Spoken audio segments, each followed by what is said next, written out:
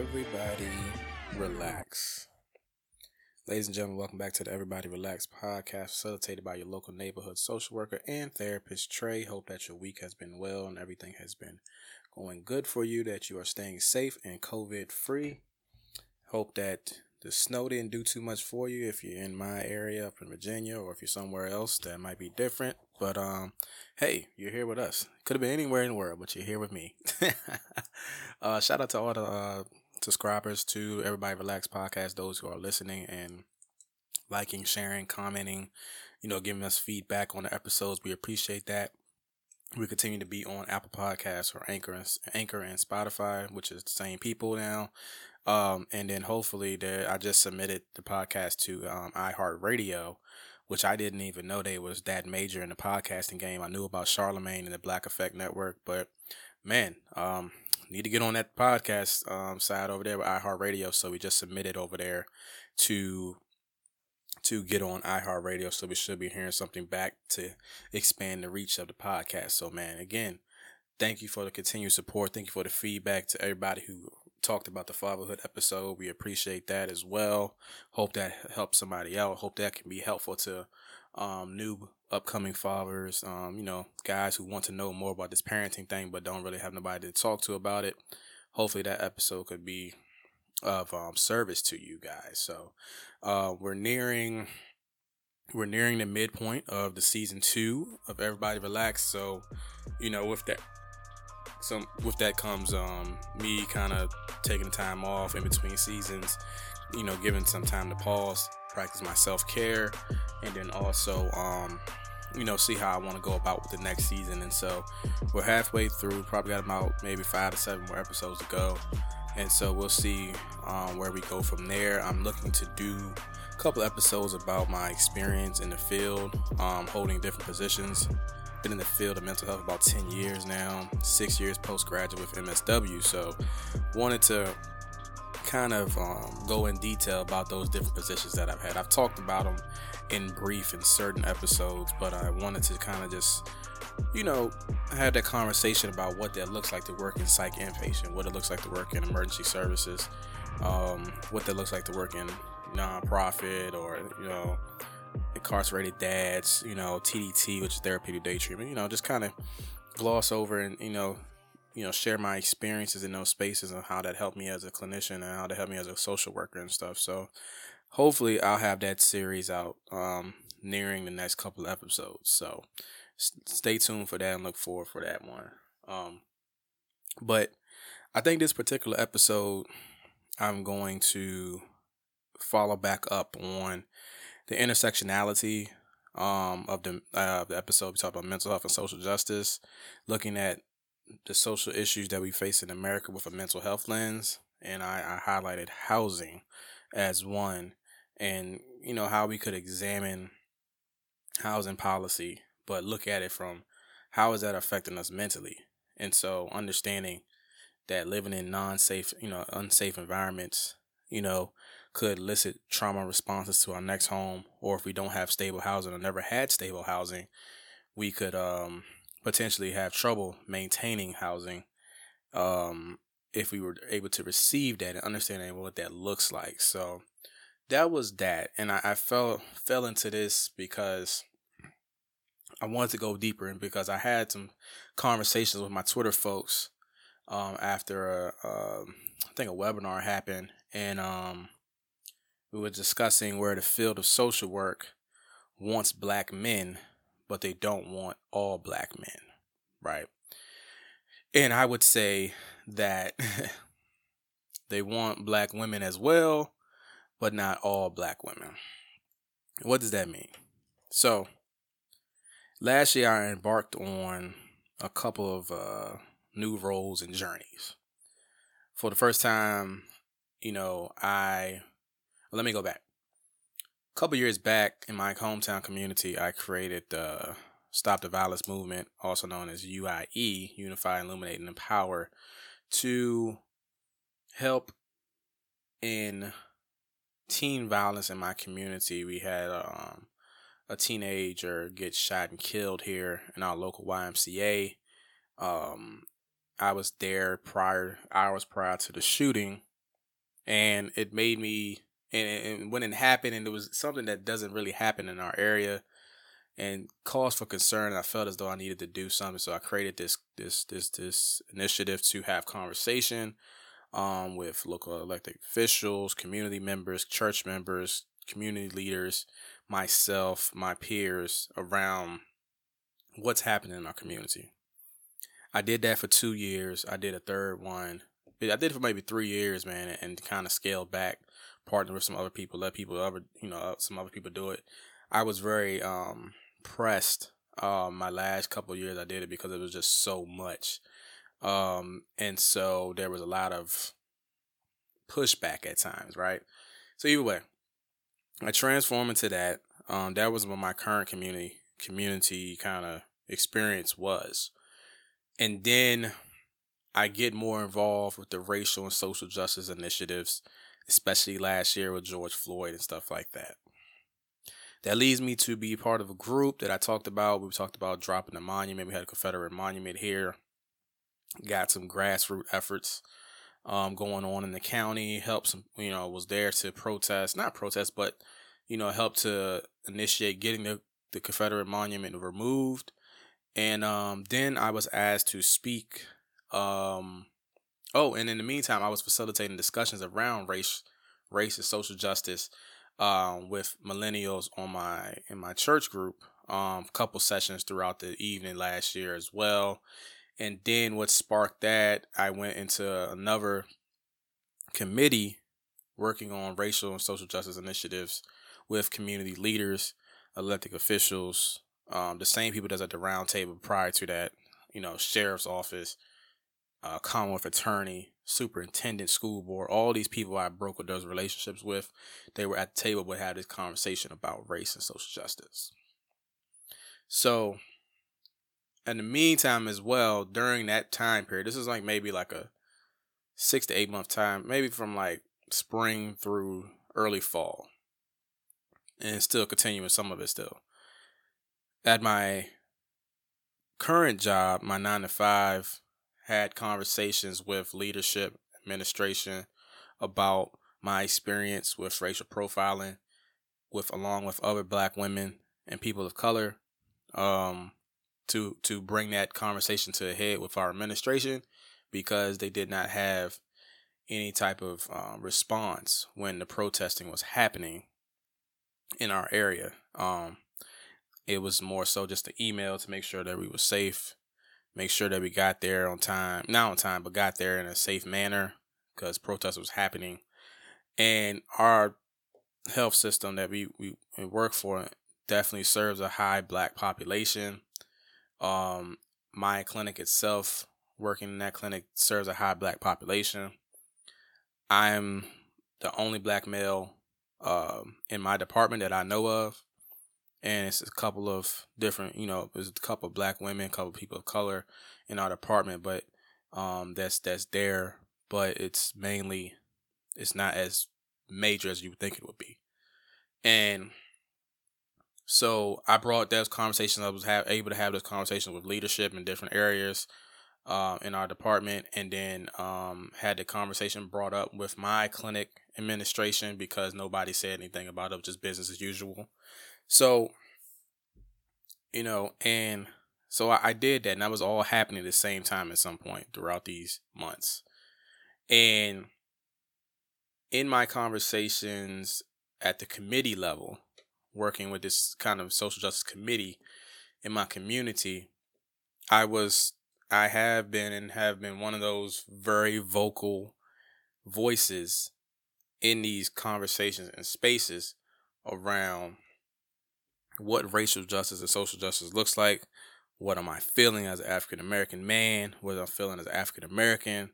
How that impacts me and my mental, and how that impacts those around me and their mental.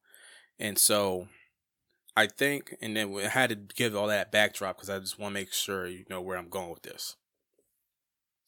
So with that understanding, my 9-to-5 job, I was approached about being head of DEI, which is diversity DEI committee, because my job as a the whole health system was working on DEI initiatives, and each department was working on their own DEI committees. I was asked to be the head, and also, if not the head, the co-leader as well with that. So I thought on it, and I ultimately declined. One, because I had so much going on, I couldn't manage to be leading this other group at work. Wasn't no extra pay. It was just, we just kind of do it and get it done. And I wasn't sure if we were just going to solely focus on black folks.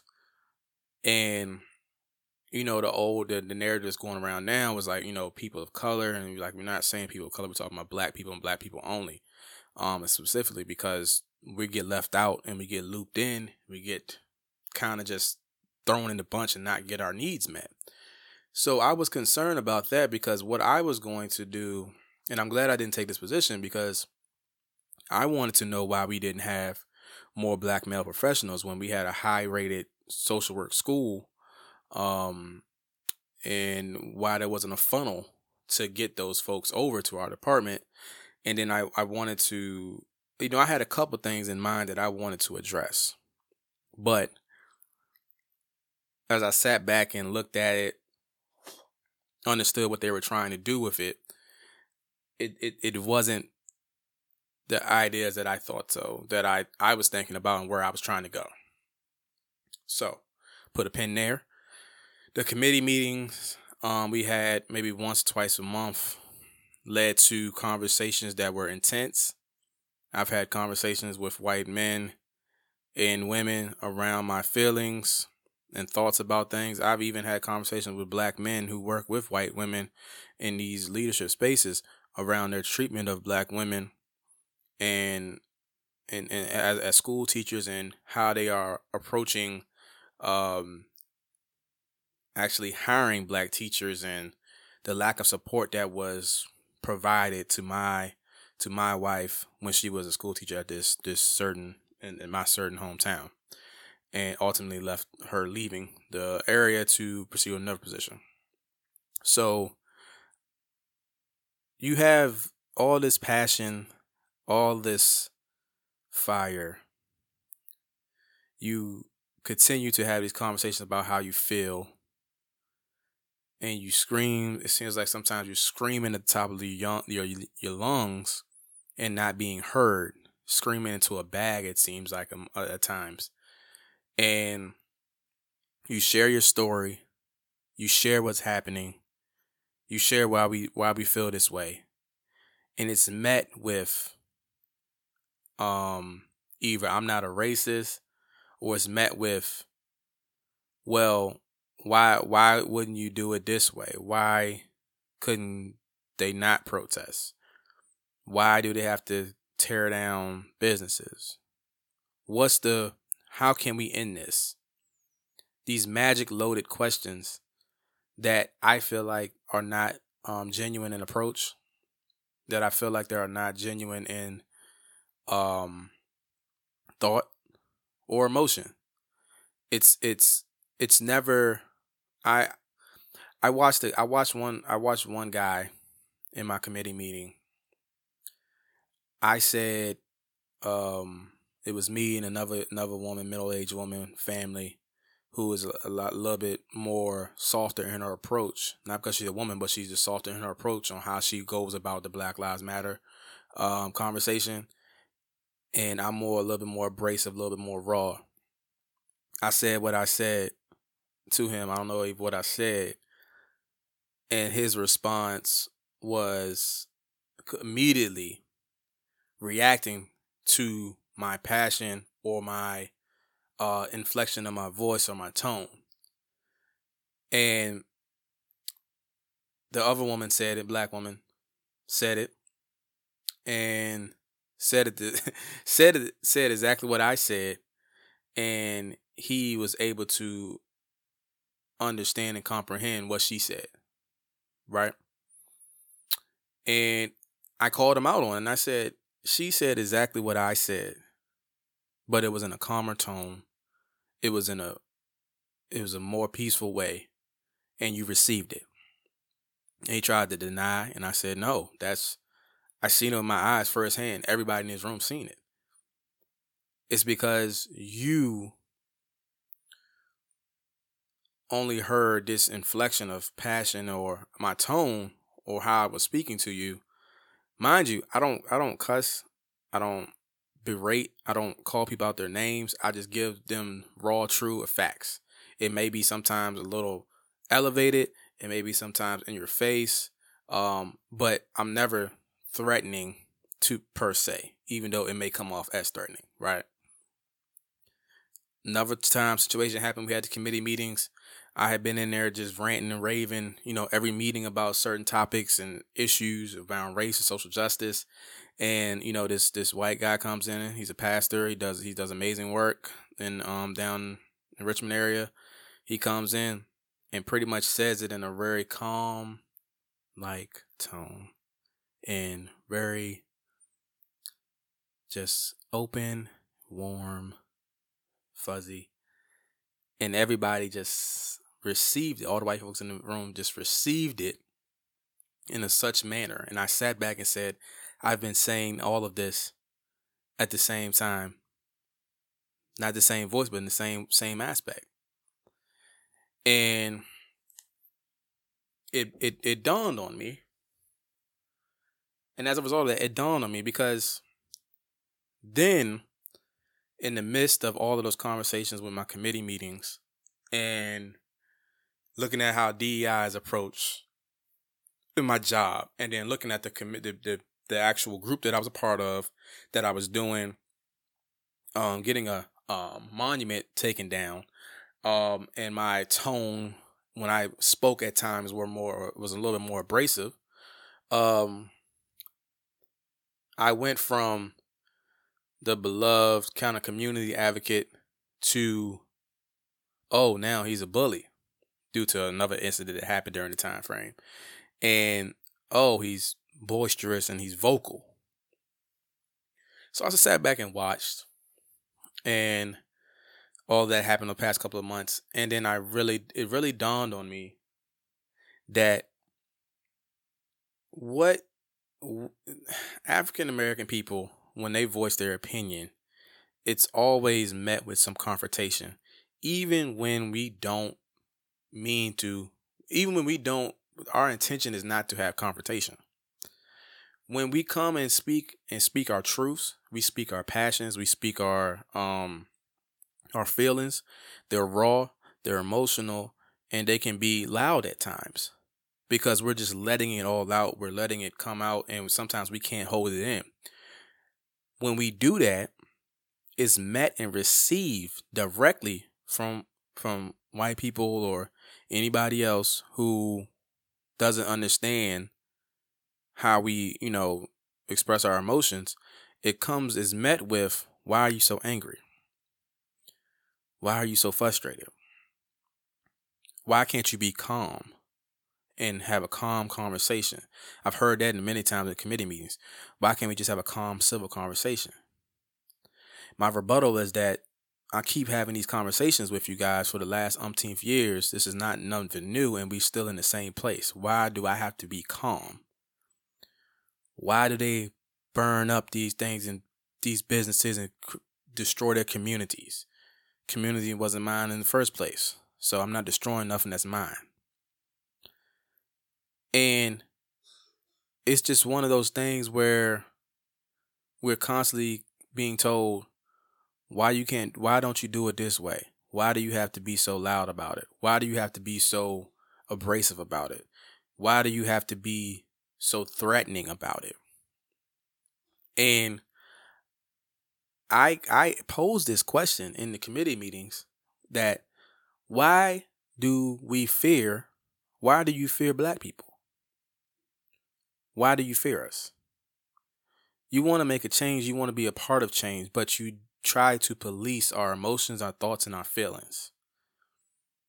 I can't be a part of certain initiatives or certain community groups or DEI initiatives because I'm going to tell the real, authentic truth. it's going to be, you might not like it. It might not be what you envision this DEI thing to look like. It might not be what you envision this social justice committee thing to look like, and it should just be peaceful. We have a great opportunity, we have a great relationship. You didn't see it going there, but it did. And the policing of Black people's emotions and feelings and thoughts when we try to have these conversations is unethical. It doesn't make sense. If somebody steps on your toe hard enough with a steel toe boot, you gonna scream, or you just gonna quietly say, "Oh, it's okay"? You're gonna scream probably, because it hurts. And this is nothing where Black folks have been just, stuff is just happens over the past couple of years. No. This has been 400 years of oppression, pain, suffering, trauma, discrimination, racism that we continue to have in our lives, and we continue to endure, and we continue to be resilient. But why do we have to continue to be policed from an emotional aspect? So it's frustrating to have those conversations, pouring out everything about what we feel and what's going on, only to be met with, you don't have to be that angry about it. You shouldn't, you're too fired up about it. Why am I here? Why am I doing this DEI initiatives? Why am I doing these social justice committee? Why am I doing these things when you can politely remove yourself at any point in time due to your privilege and fragility? But I have to be there in order for things to get moved forward. I had a conversation with somebody on Facebook about this social justice stuff one time before, and I said, I'm not going to sit here and educate you about everything that's happening. There's Netflix documentaries, books out there that you can read, or your favorite person that you love to quote, Martin Luther King. You can follow his lead.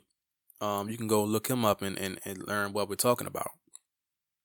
So I suggested that this lady go read Ava DuVernay. Go watch the movie 13 on Netflix. I haven't watched it because I can't watch it because it gets me like too hyped up. First 2 minutes I was already ready to go. So I was like, I can't watch it, but I know what it was about. And she was like, "Oh, great. Ava DuVernay, yada yada yada." And it was like very sarcastic. And I'm like, why, if I tell you to go research this thing with free knowledge out there, you probably pay for Netflix $15 a month, that that's met with hostility, that's met with sarcasm. There are so many times where I'm in these conversations with people, with white folks, around dialogue between race and social justice, that the response is met with so much sarcasm, so much undermining, so much microaggression that it frustrates me to no end. I have threatened to leave some of these committees due to those microaggressions, due to those little sarcastic tones and rebuttals that just not so much as genuine in thought, but just more a dig at you or try to insult your intelligence. I had a conversation with a history teacher about, what are you teaching in these actual classes? Is it you really teaching about slavery, or are you teaching about just bits and pieces of it? Are you really teaching about the Black Panther Party and what that meant, and not just that this has been taught at they labeled as a terrorist group? These are the type of things, but is met when you start to get that type of elevated with these folks, then is met with some type of, they respond to the emotion, not what you're saying. They respond to the emotion, and nothing gets done. So you expect us to be a part of these committees, lead these racial and social justice initiatives, lead these DEI committees, do this in these white spaces, put on these smiles, be completely calm, be completely just even killed when having these conversations and people don't understand what we're saying or try to make digs at us that are sarcastic, that are racist undertones, that are like super, that have microaggressions attached to them. And then you say we clock out and we have to go home and make sure that we make it home and not be killed by law enforcement or being profiled because they don't they feel like we fit the description.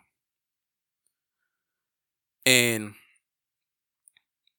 it is mind blowing, and it's taxing, and it's exhausting, and it is frustrating that we have to be the ones to carry the torch to make change in this world, to be accepted in this world. We didn't ask to come over here. We didn't ask to come over here. We were brought over here. And now we're being told to go home if we don't go back home if we don't like this stuff. Our home is here.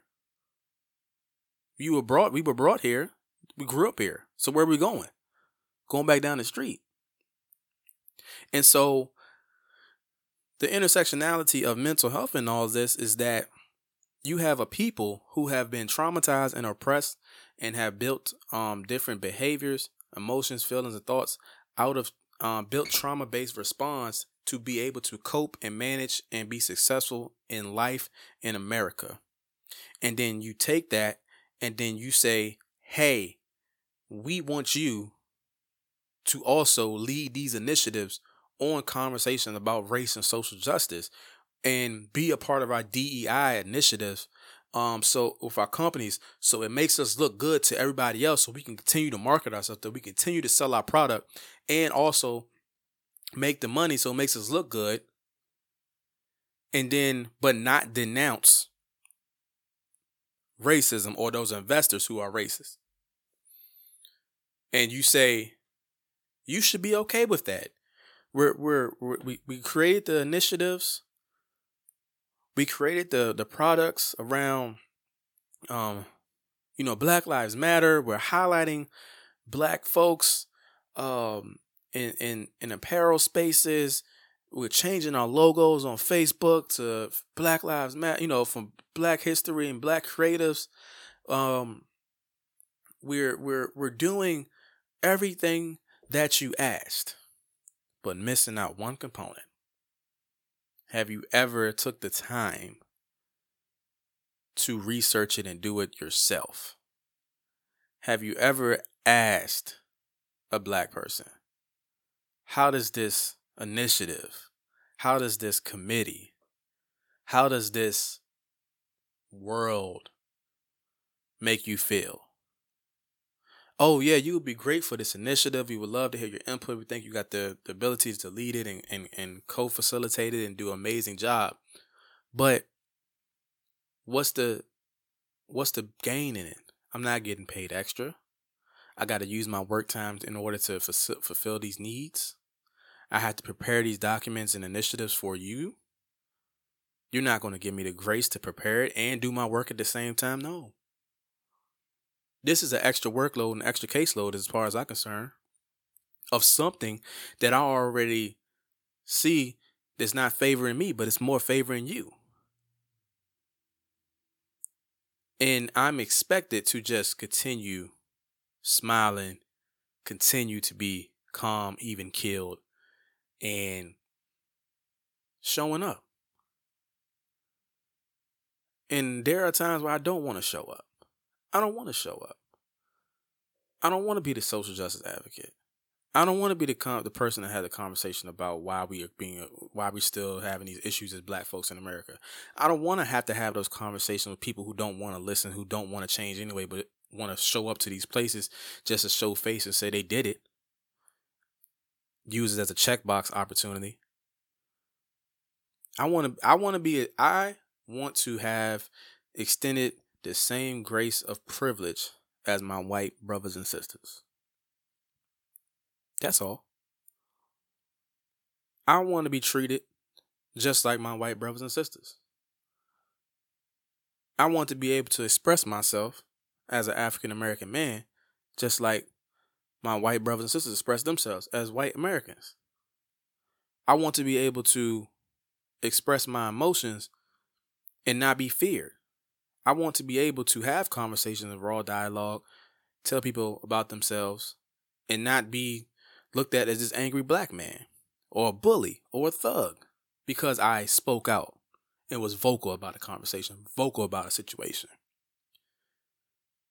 The work is daunting. Do you think that Martin Luther King and Malcolm X, Huey, Medgar Evers, Fred Hampton, do you think they didn't have times where they just wanted to give it up and just throw it in the towel? We always praise them for being so strong and keep pushing on and doing the work, but Lord knows, if you do this work is taxing. And it's understandable if nobody wants to get involved into this work, because sometimes it doesn't feel like there's an end to the mean. It doesn't feel like there's an end goal. It doesn't feel like there's a finish line. It's a constant, repetitive, same song and dance with people who really don't want to change, just want to be there to check a box. And to let the story be told, it's not going to be told that we had great communication and conversation. Is that the black men and women were in these spaces and they were angry and they were upset and they were yelling and they were doing this, that, and the third, and we were scared, so we never got anything accomplished. That's going to be the narrative, not the narrative that you responded in ways that were not genuine. You responded in ways that were not helpful. You responded in ways that showed that you was more fearful than wanting to become educated and understand what's happening with black Americans. I know plenty of white Americans that are truly engaged in fighting for the plight of African Americans and understand where we're coming from. They want to work alongside with us. They want to make sure that we have those rights that we deserve. They want to make sure that everything is okay for us, and they want us to be treated equally. They understand. They give us grace and opportunity to express ourselves in the manner, whatever it may be. But that's taxing. That is taxing to not be able to express yourself in the appropriate way that you feel at that current moment. It goes against everything we talk about in mental health. And it makes no sense that we in the field of mental health, the field of social work, or when APA puts out this statement about how they was complicit in the racism of African American people and people of color, that we have this textbook definition of what mental health looks like and symptoms look like. Yet when it comes to African Americans, it's a whole different ballgame. Let me switch gears to the mental health and the social work field.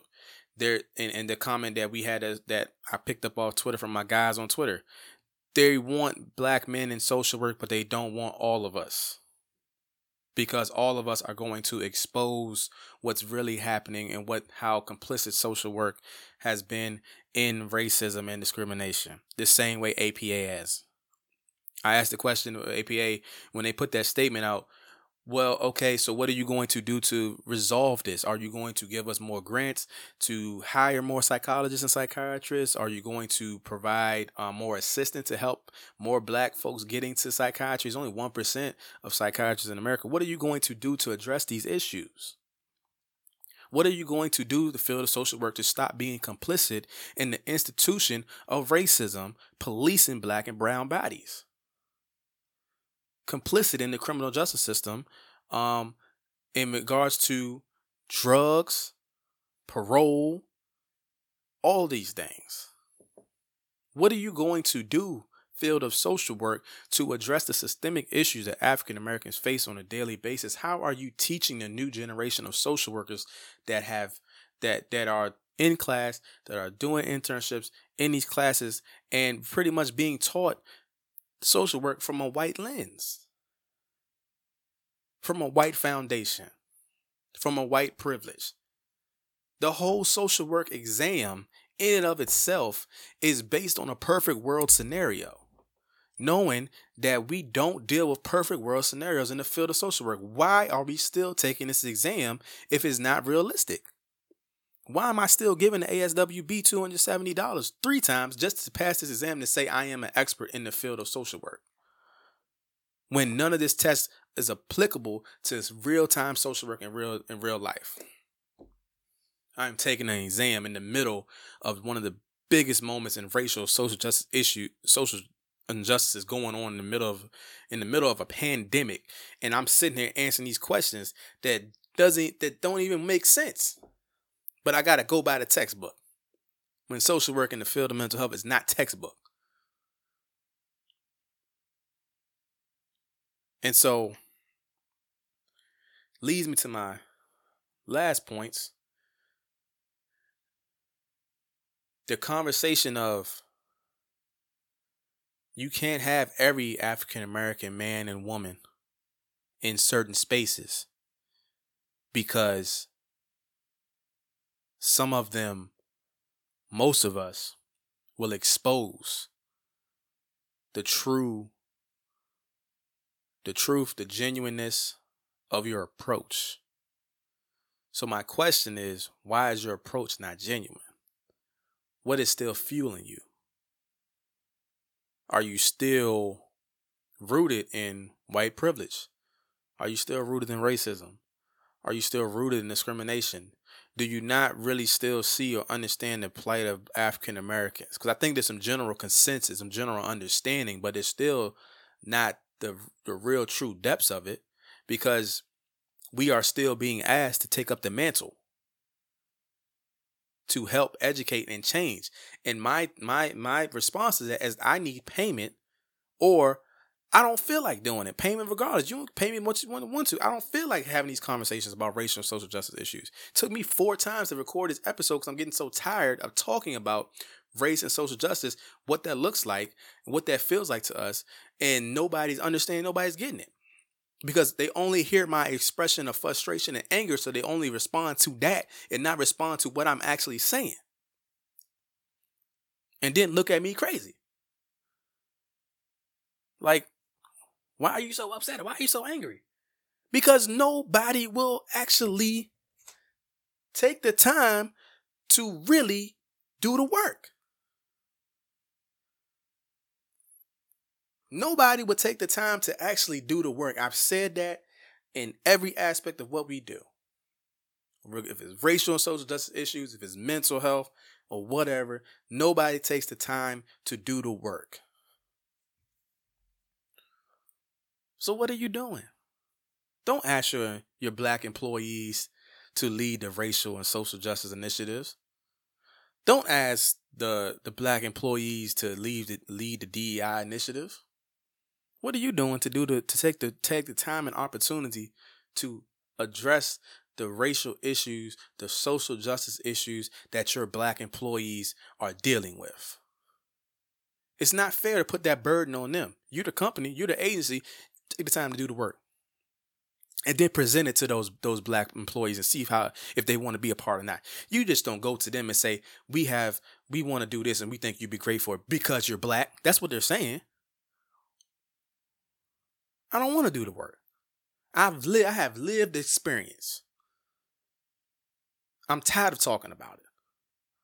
I'm tired of doing this same song and dance. I keep saying, and I said this in the committee meetings as well, Floyd, God rest his soul, George Floyd, his situation, Breonna Taylor, everybody else that's involved in those type of issues, this is not new. It just happened with Trayvon Martin, Alton Sterling, Sandra Bland, Freddie Gray, all those names 2015, 2017. If not earlier than that. And it continues to happen every single couple of years. Even sometimes stuff that we don't even know about. Stuff that don't even get posted. Then it come out later, a couple years later.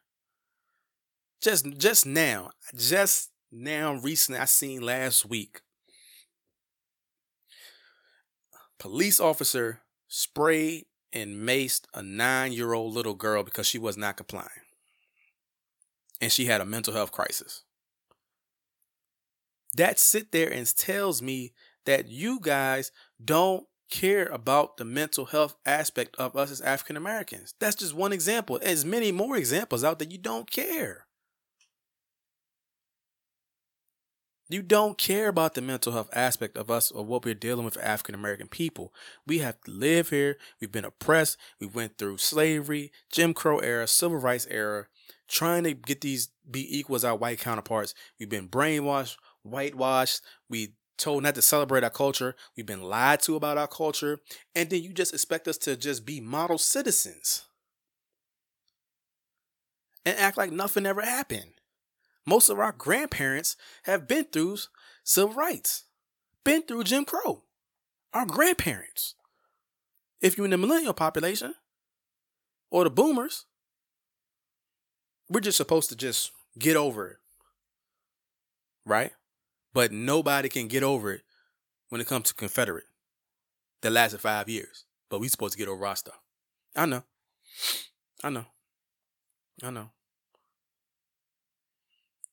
And so I'm begging these companies, these agencies, these people.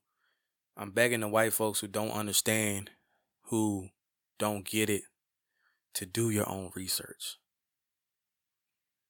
Do your research, because we're tired. We cannot continue to pour out and still be smacked in the face. We cannot continue to give and not be given anything. We are at this point pouring from an empty cup. Matter of fact, the cup is so empty, it ain't had nothing in it for years. So we behind 10, 15, 20, we behind 400 years. And you want us to, we're behind you 400 years, and you want us to teach and educate you and pour out to you. What that look like? For somebody that's already broken, tired, and already living on edge, that's already hyper vigilant at times. You want to come from that person. And then you say, you should be calm. You should calm down. You're so passionate. You're so angry. You tell me, teach me. When I teach you, because I'm not pacifying you, and I'm not giving it to you in a soft-spoken tone, and I'm coddling you, then you tell me to calm down. Do you not understand what's happening and what has happened to us as a people? So don't ask us to calm down. Don't ask us to educate. You do the work yourself. You do the research yourself. And if you knew anything about your favorite person that you love to quote, Dr. Martin Luther King, you would know that we're still here today. And that he wasn't as beloved as you guys make him out to be. That he was one of the most hated men. And that's why he was infiltrated and ultimately killed by the FBI. So, I don't know what to call this episode. It could be the intersectionality of mental health. It could be just a rant episode. Could be any of those things. But I employ white folks, businesses, agencies, people who want to understand more about what's happening with African Americans, to not police our emotions and feelings, and to not automatically think that we want to speak on racial and social justice topics and that we want to lead DEI initiatives. And please, if that is the case, make it so that both parties that is reciprocated some form of payment, some form of increased, I don't know, something. There has to be a reciprocal relationship in that. It can't just be you take from me and my knowledge base and my lived experience, and you profit off of that to keep your people happy so you won't be shamed and publicly shamed due to not supporting Black lives. Be genuine in your approach. If you're not genuine in your approach, or genuine on understanding of or wanting to know about the Black Lives Matter, or wanting to know about the Black experience, don't show up to these spaces, because we can pick it up a mile away that you're not genuine. We can tell by your approach. We can tell by your response. We can tell that you're probably here just to check a box off. don't show up in these spaces. Please, unless you want to do the work. Don't show up in these spaces if you're not emotionally vulnerable, emotionally available, or ready to do the work. Because I'm pretty sure you're going to come out these spaces and you're going to be upset. You're going to be frustrated. You're going to be angry. You're going to feel everything we have been feeling for 400 and plus years. Are you prepared to take that on? And don't just be dipping out and leaving at your leisure. That shows your privilege. That shows that hey, I can have this conversation, check this box, and go in there and leave when I want to. I don't have to do the work. I got what I needed. No, don't work like that. So, yeah, man, y'all take care, man. The phrase of the day is do the work. I don't think I did them in the last couple episodes, but phrase of the day is do the work. Do the work. Make sure you like, share, subscribe to our podcast. We're on Apple Podcasts. We're on Spotify, Anchor. Hopefully, we soon to be on iHeartRadio. I hope that you guys have a great week. Hope that this wasn't too ranty for you guys. Just me and my thoughts. Took me a while to get this episode out, but it's out. So I put it out there, and you do with it what you will. Take with it what you will. Take whatever gems you want from it. Is what it is. But until next time, y'all be safe, be easy. I'll see you.